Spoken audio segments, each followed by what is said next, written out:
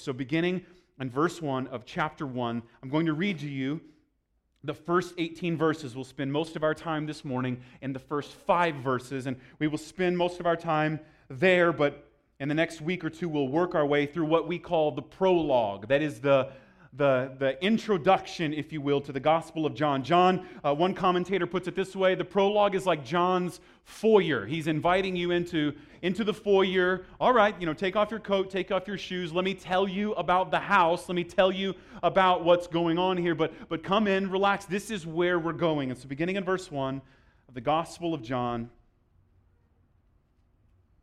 in the beginning was the Word, and the Word was with God, and the Word was God. He was in the beginning with God. All things were made through Him, and without Him was not anything made that was made. In Him was life, and the life was the light of men. The light shines in the darkness, and the darkness has not overcome it. There was a man sent from God whose name was John. He came as a witness to bear witness about that light, that all might believe through him. He was not the light, but came to bear witness about the light. The true light, which gives light to everyone, was coming into the world. He was in the world, and the world was made through Him, yet the world did not know Him. He came to His own, and His own people did not receive Him. But to all who did receive Him, who believed in His name, He gave the right to become children of God, who were born not of blood, nor of the will of the flesh, nor of the will of man, but of God. And the Word became flesh and dwelt among us, and we seen His glory. Glory as of the only Son from the Father, full of grace and truth. John bore witness about Him and cried out, "This was He of whom I said, 'He who comes after me ranks before me, because He was before me.' For from His fullness we have all received grace upon grace. For the law was given through Moses. Grace and truth came through Jesus Christ." No one has ever seen God, the only God who is at the Father's side. He has made Him known.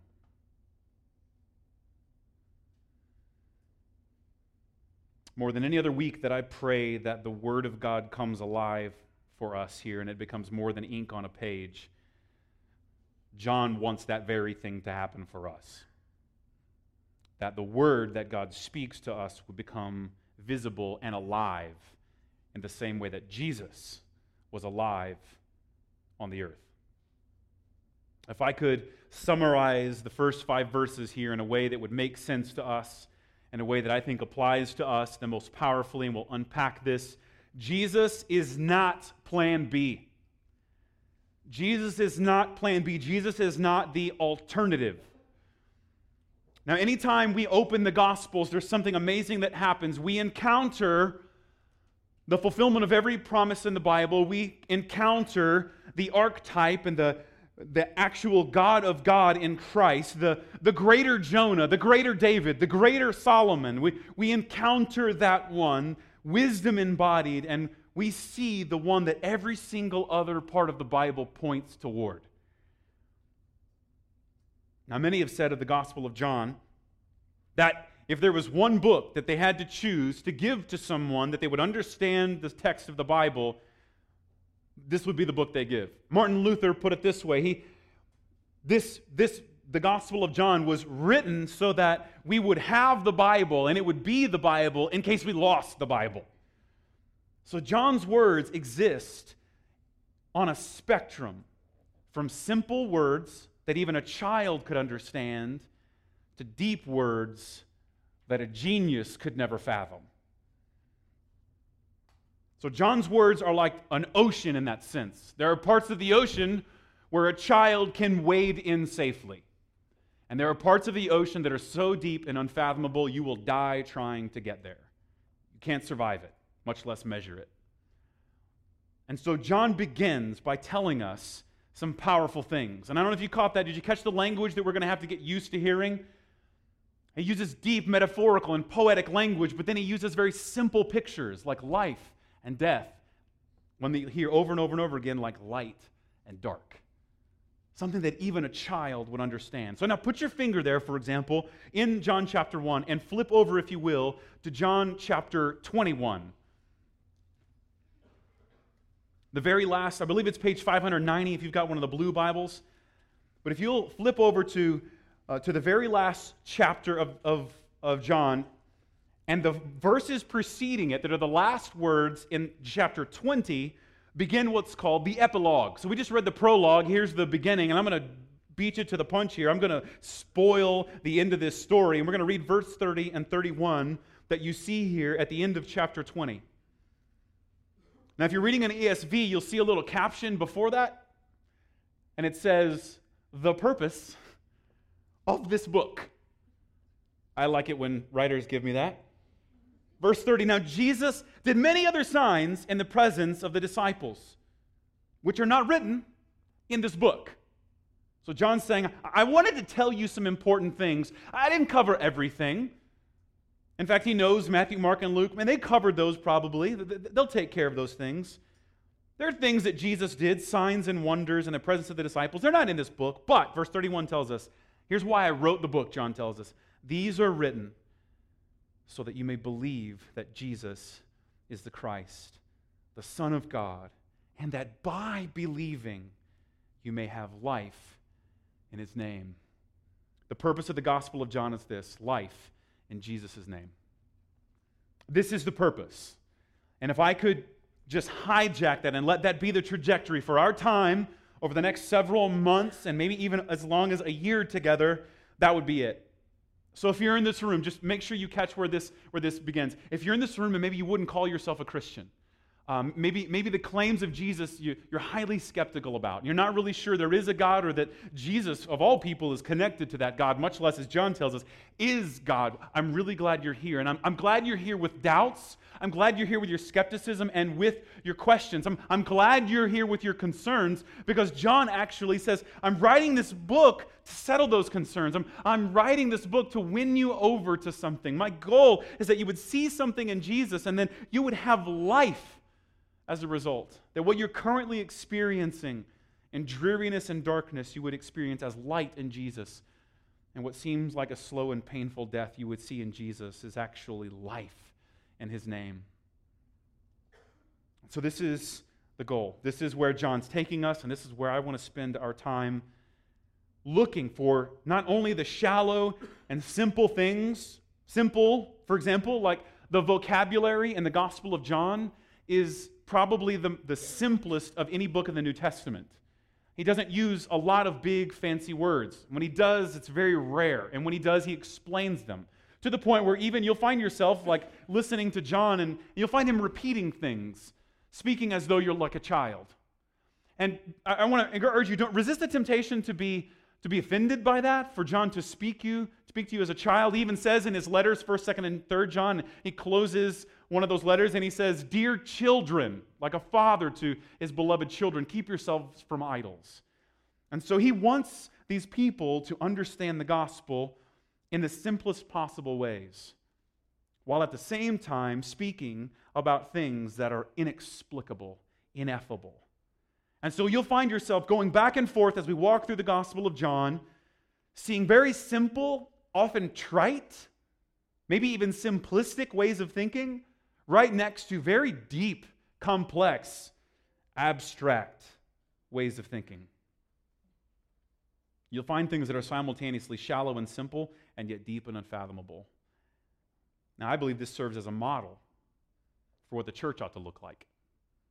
We ought to be the people that aren't afraid to either simplify the gospel to the point where children can hear and understand. I love that about John. There are verses in this text that are ripe for memorization, and most of your kids that are next door, if they are next door, we always warn you whenever we can, we're not babysitting them. There's no babysitting that goes on in this building. Instead, we want to lead children to love and have affections for Jesus, and they'll be memorizing on a regular basis texts of Scripture right out of the Gospel of John because they're just simple. I mean, the shortest verse in the Bible is John 11:35. It's its own verse. Jesus wept. There you go. Scripture memory. Bang. You're off to the races. Don't think you can't do it. But on the other hand, there's also another aspect of understanding the gospel that we as a church model, and that is to we're not only just afraid, we don't want to be afraid of simple things, but we also aren't going to be afraid of deep and complex things. Things that are humbling, things that allow us to go, man, I don't know. If I knew the answer to this one, I would be God. But since I don't, thank God that He is God and allows me to see it. I believe this is a picture to what a church ought to look like. A church that has in its midst babies, both in age, but also maybe in maturity, maybe in spiritual growth, newborns. And we don't belittle that. We don't disparage that. So maybe if like Jesus is new to you, this is going to feel right for you. There's going to be simple things. You're going to go, I get it. I get it. But we're also not going to be afraid of having in the same context people who are digging deeply, who are beginning to think more powerfully and even with greater complexity. And you'll see both of these things simultaneous. And don't miss that, because as we saw here, in the beginning was the Word, and the Word was God. Now he's talking about a Word who is God, and the Word is God, and with God, and it's in the beginning, and then it's a person. We see He, verse 2, the Word is a person. So did you get that? On one hand, it was so simple. In the beginning was the Word. So simplistic. And then, wait, the Word is a human. Now we're in the poetic, right? Wait, a word is a person? A person is a word. Get it? And it invites us to think more deeply. This is a model for what the church ought to look like. The gospel both in its simplicity and its profundity. Not one or the other. In fact, one demands the other.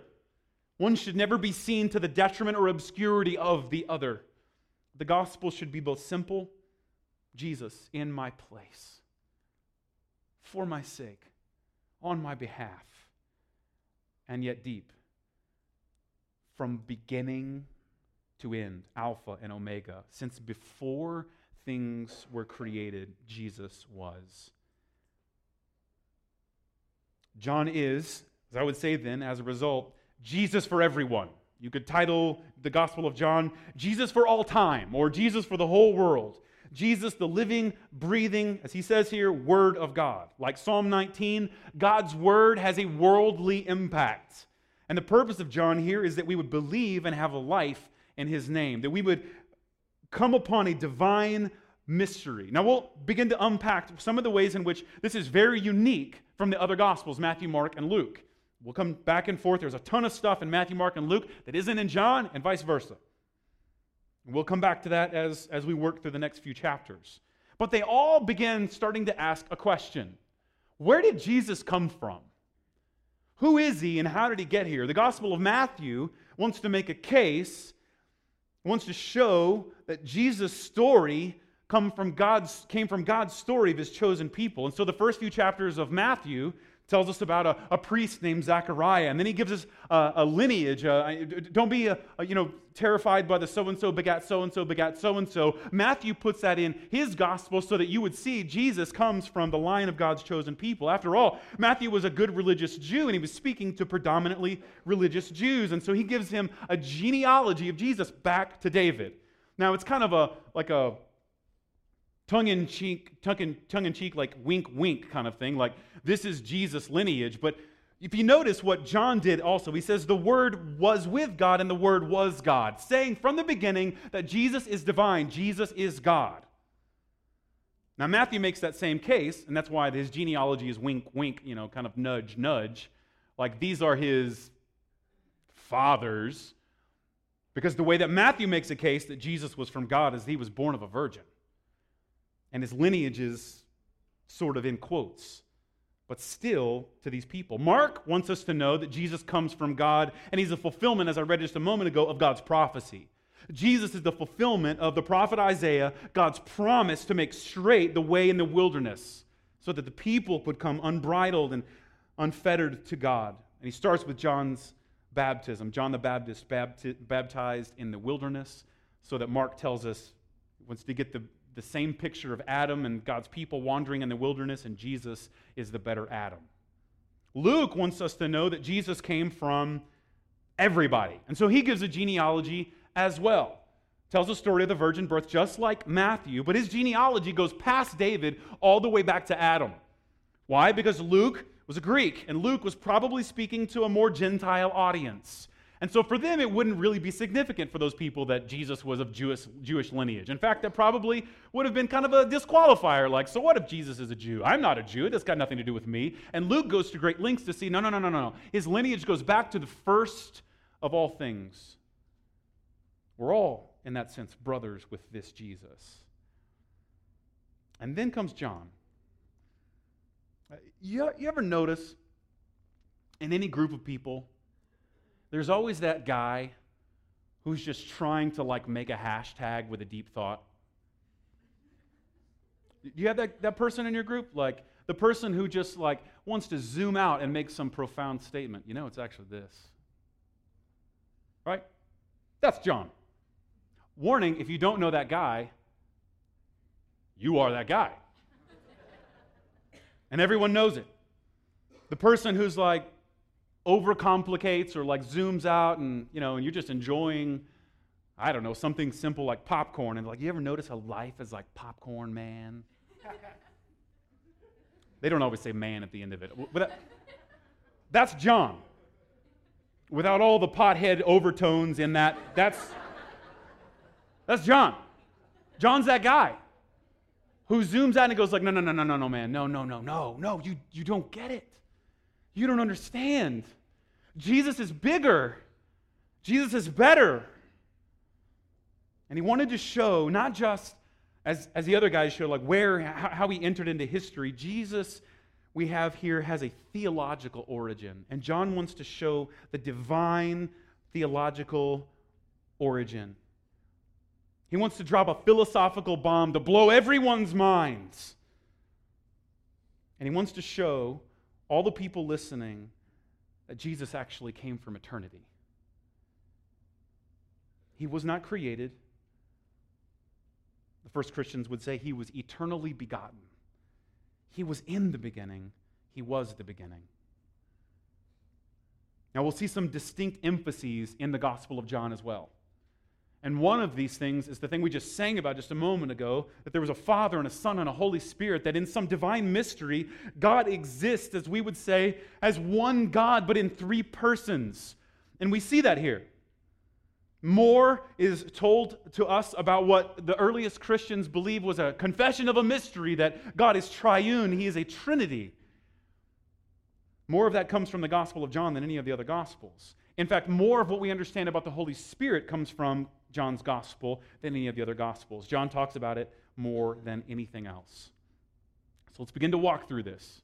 Now you get the idea, you get the picture who you're talking to, someone who's going to give us very simple things that even a child could latch onto, pictures through words that even a child could envision, but formulated in such a way that are so complex and deep, we'll be trying to dig the depths and fathom the depths of their mystery forever and ever.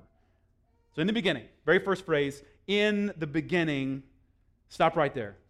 Now if you're familiar with the Old Testament, this is a phrase that should jump out to you. This is the very first phrase that's in the beginning of the Bible. In fact, the Bible was regularly, before we came along and ascribed titles to it, the Bible was regularly simply connoted by the first few words of each book. So the word Genesis simply means beginning. And the book of the Bible we know as Genesis would have first been known as its first phrase, in the beginning. And the title of the book of Genesis would have been In the Beginning. And this is interesting because John's gospel was written anonymously. And there's a sense in which, we find later he refers to himself in some really profound ways that point to oh, it's John. Oh, I see. But he didn't sign this book. And so even the title that you have in the Bible you're staring at says the Gospel according to John. That was later added. That was deduced by of course you wrote this, right? He says some things in there that's obviously this is John, right? And there they are. And we added this as a title. But notice the first phrase that would have served as the title for the first people that would have gotten this book off the shelf. the first people that would have seen this circulated, the first particular phrase, which would have been its title, would have already grabbed your attention. In the beginning.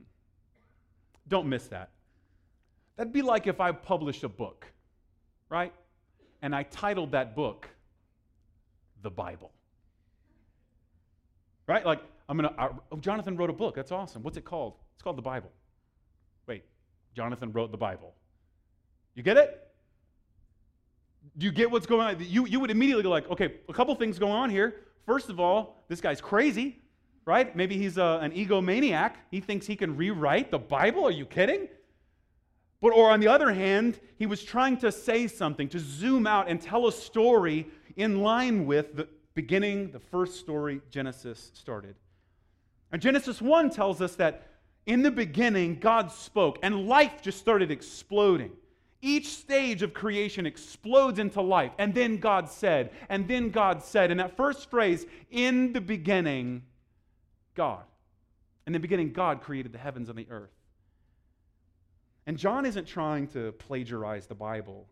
He's trying to reword that very same phrase. In the beginning, God. And what does he start with?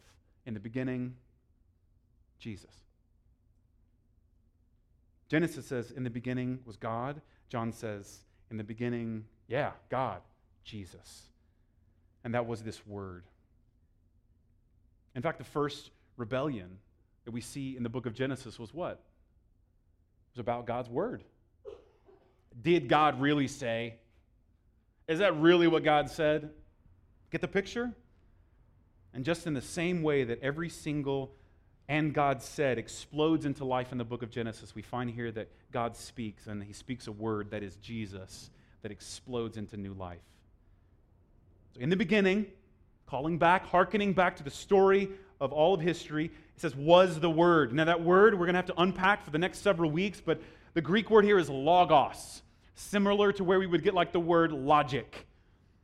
Now John's doing something pretty profound here. He comes along and he says, the logos, the logic, or the reason is in fact Jesus.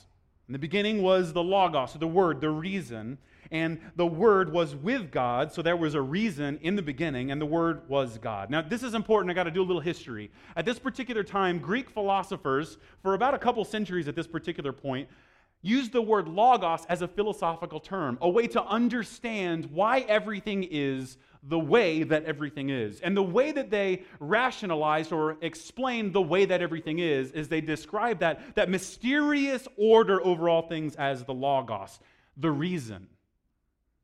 We might use the word like the purpose. But we find here a divine mystery. And now we're back into the unfathomable for geniuses stage, right? He's making a reference so that the genius philosophers of his day would go, whoa, wait, what? He's making a philosophical argument.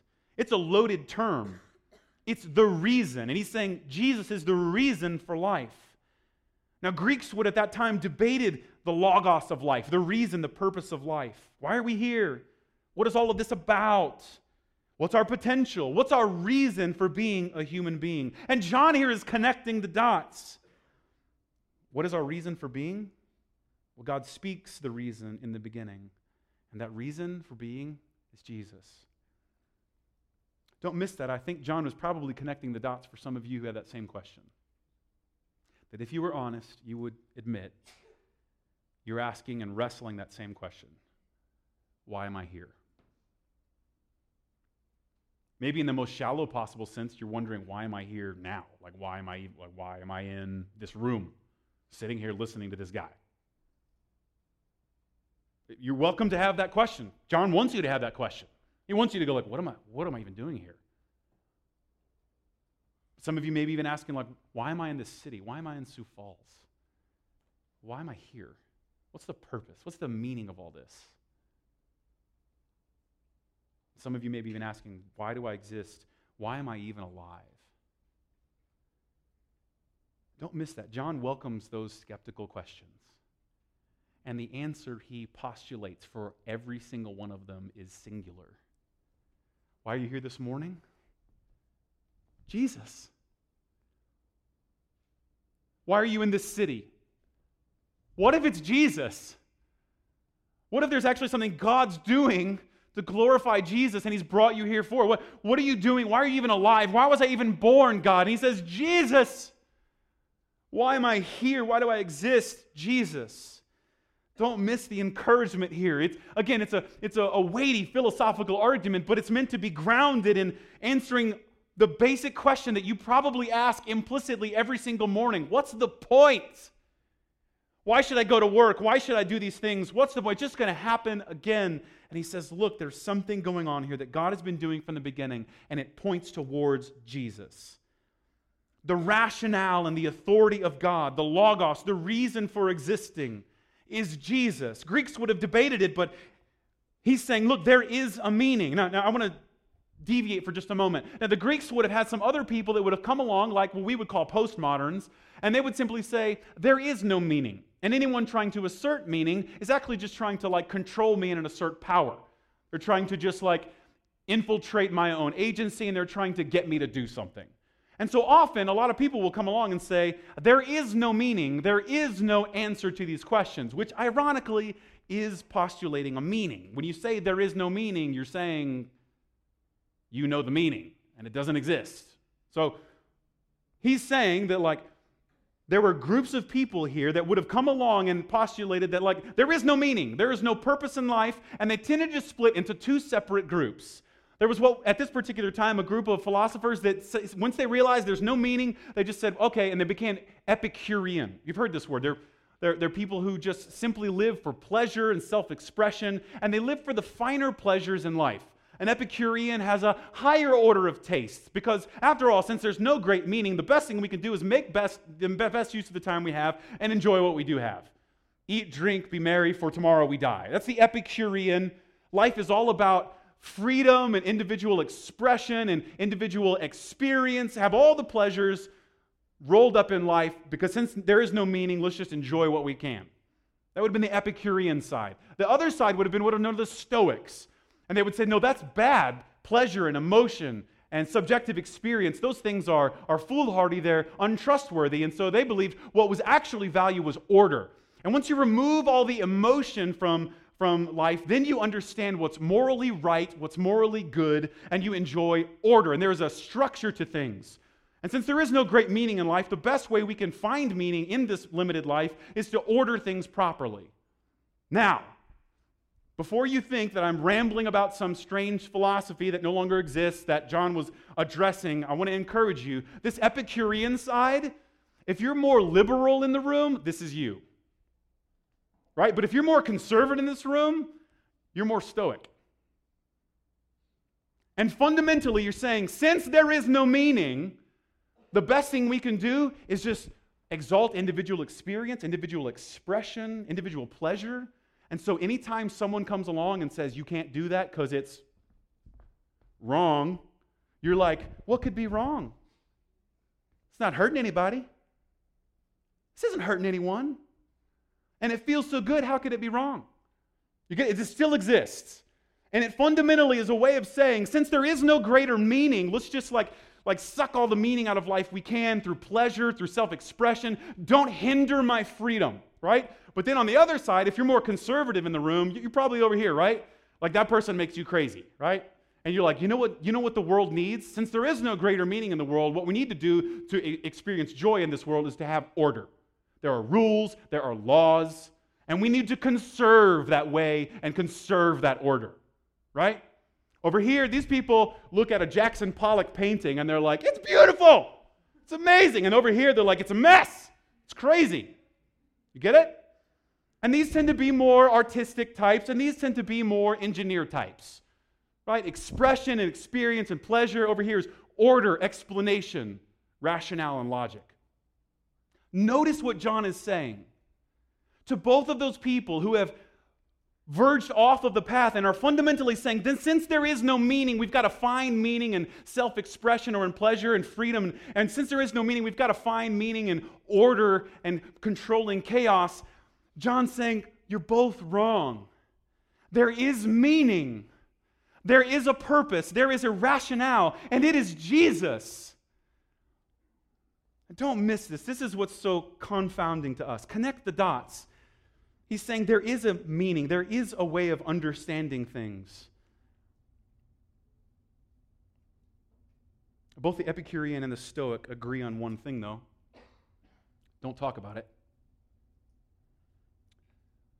And whether you're in liberal circles or conservative circles, to actually talk about the lordship of Christ will get you thrown out.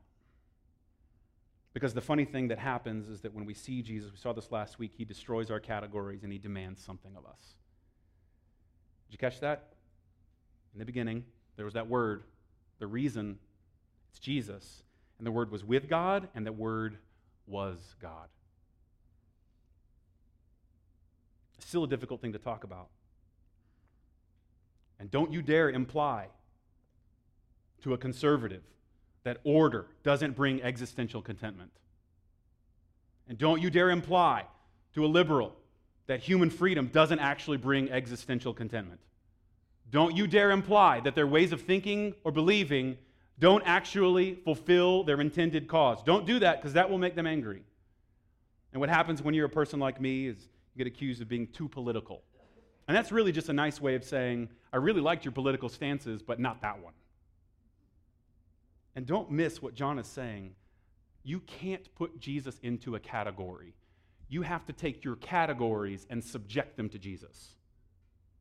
That's where we fall here. And then he gives us a Trinitarian formula. Did you catch that? We just sang about it just a moment ago. The Word was with God. The Word was God. So a divine mystery is being declared here. Jesus is God, right? So at this, right now we're in Kids Connection side of the wall, right?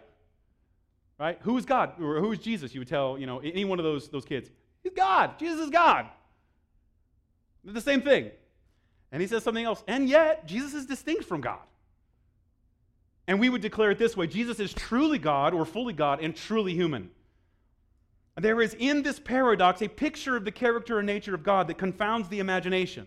And so on one hand, we're saying two very, very simple things, right? Things that a child could understand. Jesus is God. Jesus is the Son of God. But when you say them right together, all of a sudden your mind gets blown. Is both? Is both of those things? The Word was with God, but the Word was God. And he was in the beginning with God. And he goes back and forth and he bookends Jesus' divinity. This is a divine mystery. Jesus is God, and yet Jesus is distinct from God. You get it? Simple and shallow, and yet ineffable. Wait, so Jesus was with God and therefore distinct from God.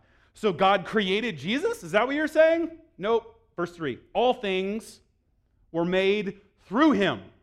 Now, one of the first heresies that came about for the first church was a man by the name of Arius. We'll talk about him later. And he said that Jesus was a created being of God. And so friends of ours that are maybe Jehovah's Witnesses, they would still affirm this. They would say, Jesus is really awesome, but he's not God. And so John wants you to know right off the bat, no, he's God. He was with God, and yet he is the creator. All things were created through him. And without him was not anything that was made, or anything made that was made. So don't miss this. Jesus is the creator. He is the author. He is the designer. And he is the inventor of all things. Don't miss this. Remember, I just told you it's like Jesus is the rationale. And I want to hopefully begin to invite you to believe that Jesus is all in all. Everything's held together in him and for him, and there's a greater joy and contentment in that. And one of the ways that we think of that, one of the ways that we often miss this, I would even say, is that we offer moral claims on things without knowing their purpose. Let me give you an example.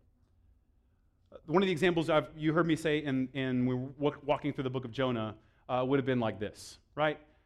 So if I was walking in here and maybe this is a pretty well put together building, but maybe if I saw some nails that hadn't been knocked in and they were sticking out, right? And I just saw, man, that needs to be fixed. Someone needs to drive that nail in. And so what I did is I would take off my watch, right?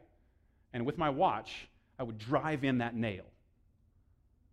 Well, and the watch would break, right? And I could naturally surmise, I could make a moral argument, this watch is not any good. Tried to drive in these nails with this watch, and it broke. This watch is no good. Get it?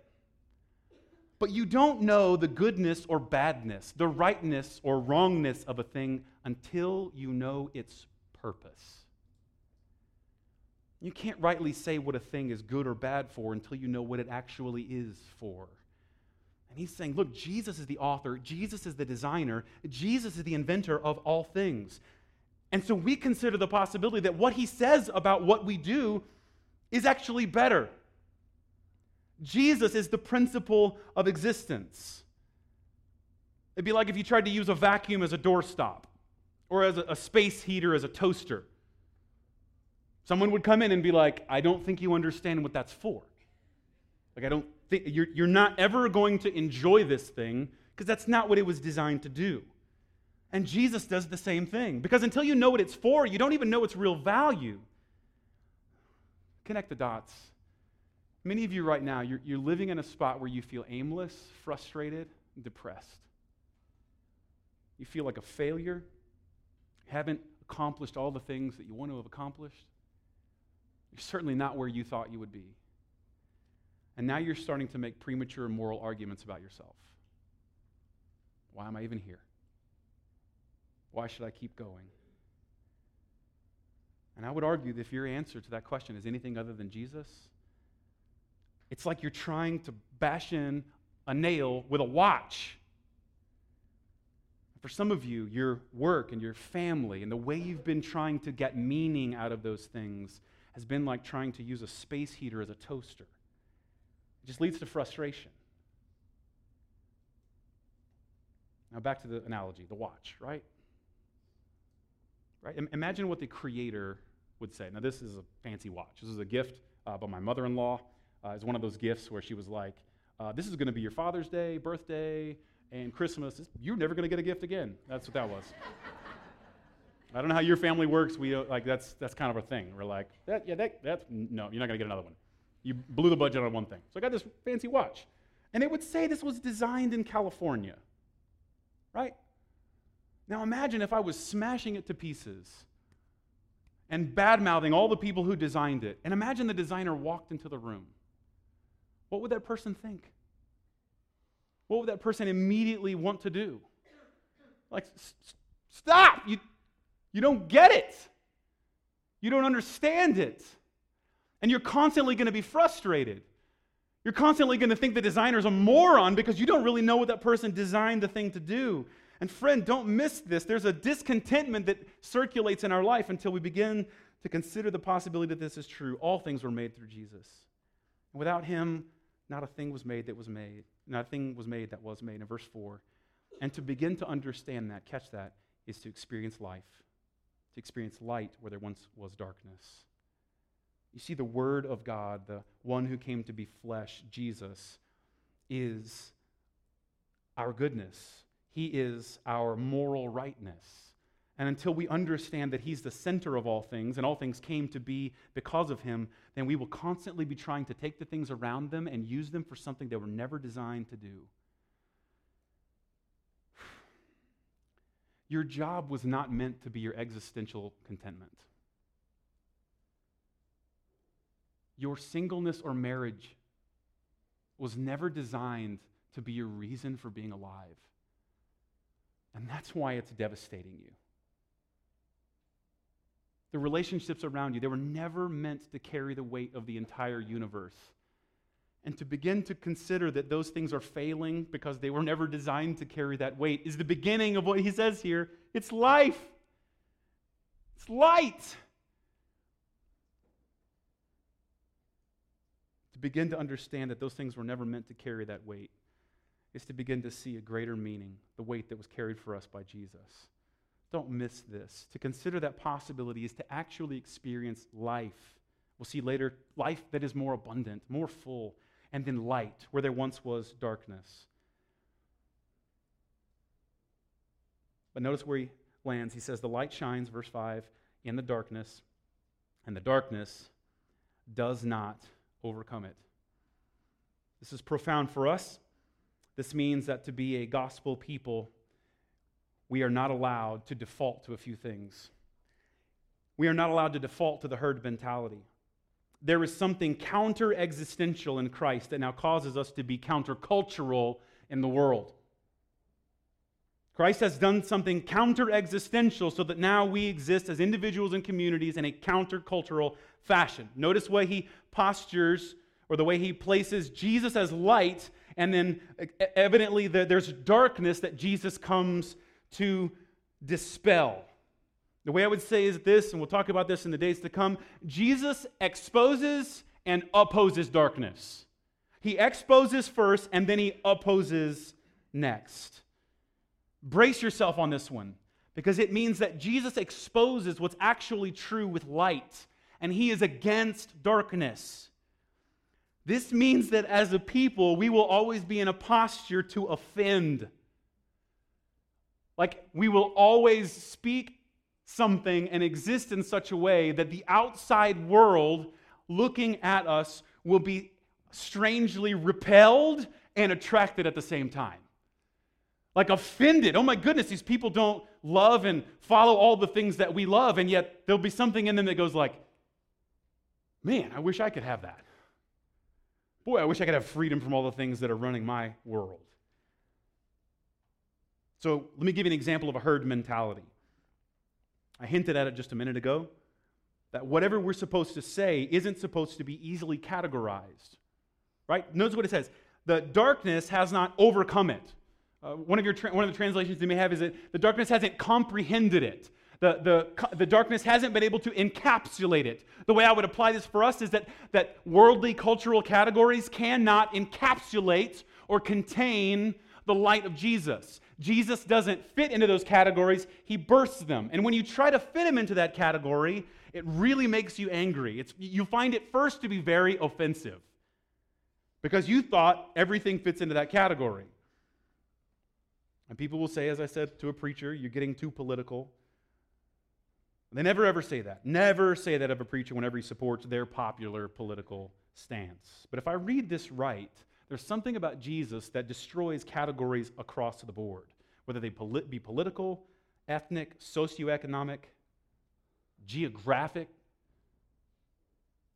Jesus does something that scatters the darkness, and the darkness has to flee because it can't coexist with the light.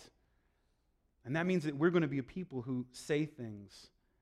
We're going to speak words of justice in places that offend every single person across the board.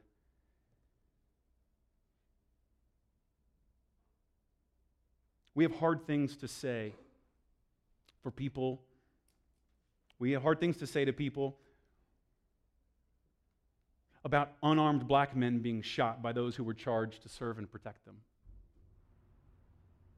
You feel it? Feel it tugging and provoking? Not done. We have hard things to say to people who are experiencing economic injustice. We begin to realize that if having forces someone to not have, there's a radical thing that the light dispels, and it will offend our sensibilities. Now, there's both conservative and liberal Epicureans who hold tightly to their individual liberties, and Jesus asks us to lay those liberties at the foot of the cross. And so we say to both the conservative who is clinging tightly to their individual liberty to have a gun that kills people, be willing to let go of that for a greater loyalty. And we say it to the liberal who's holding to their individual liberty to take away life that's in a womb. Please let go of that. And we equally offend both sides. Why? Because the light dispels the darkness. The category, the cultural nuance cannot contain this Jesus. And if your Jesus agrees with all of your loyalties, it's not Jesus. You've been enculturated to the darkness.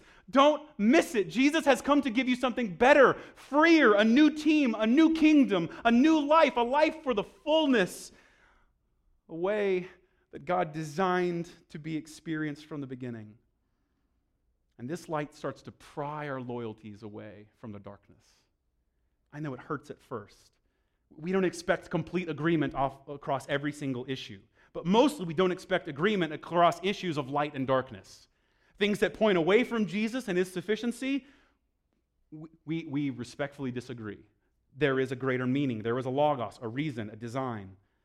And this light penetrates darkness. It gives an existential conflict that demands the removal of one or the other. Jesus says that you will either love one master or another. You can't serve them both. This means that for some of you, and you know this is real, following Jesus will cost you your friends. I know some of you it already has. But come and hear this word that's spoken. Come and hear this word. Because you're probably wondering, why can't I get the world to revolve around me, right?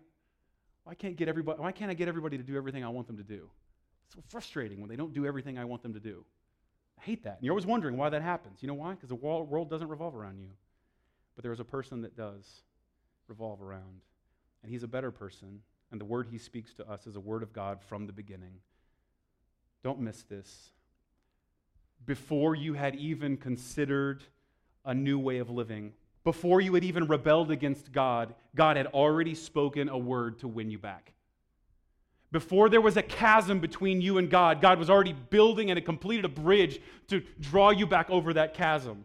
God did this for us, and so that means that we begin to experience that towards others. What's your driving force? What's the thing you're living for? What's your logos? What's your reason? Is it image? Is it beauty? You'll wrinkle. Is it physical prowess, athleticism? Your bones and muscles will start to deteriorate. Is it relationships? You know what happens. They'll make you bitter. They'll fail. In fact, we find that if we're looking for existential meaning apart from Christ, it's actually a form of a rebellion. It's like using like using a watch to hammer in a nail. It's an insult to the Creator, and it's futility to the rebel. But if we turn from it and see Jesus as light, as meaning, as existential hope, put this together, we find that Jesus was waiting for us all along. Before we even considered that their purpose was futile and turned back to God, He was already waiting for us.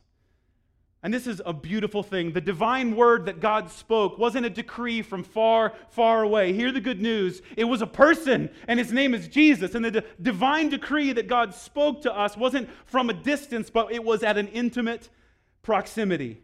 God has punched a hole in the roof of the world, and He has climbed in with us so that we would no longer live in darkness. Don't miss this. Don't miss this. There is a greater hope and a greater life and a greater light in Jesus than anywhere else. And to consider that possibility is the beginning of life to the more abundant and full measure that God intended for us to experience. Let's pray.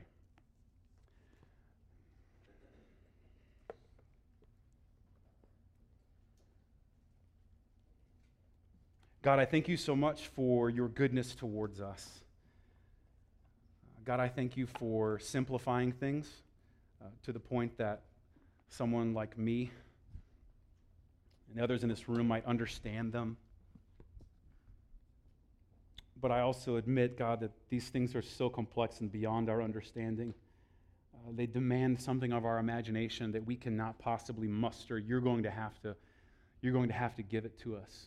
So if there's some in this room and believing and trusting in Jesus above all else, that just seems absurd. God, I thank you that they're here. I don't at all want to disagree with that. I don't at all want to rob that. It is absurd, and the only way that we could do this is if our eyes are opened by some supernatural means. So if there's some in this room and their eyes haven't been opened, or maybe now they're just being pried open to consider that Jesus' way is better and His design for things is better and joy in Him is better and meaning through Him is better, would you begin to just pry open their eyes and feel just a small measure of the hope that comes from knowing that this world doesn't get the last word, that darkness doesn't encompass us, but in Christ we have light and life. Grant them the gift of faith. Open their eyes that even today they would confess that you are Lord, that you're the name above every name. In you there is life and light. There is a kingdom that brings joy and contentment forevermore. For those of us in the room that we've just simply rebelled against that, we've constantly looked to put our hope and trust into lesser things, would you even now remind us, show us that you have done something for us. You have entered into this existence and you have taken our place. You have paid all that was owed to God the Father, and you have done so even before we were even in debt. And we thank you for this in Jesus' name. Amen.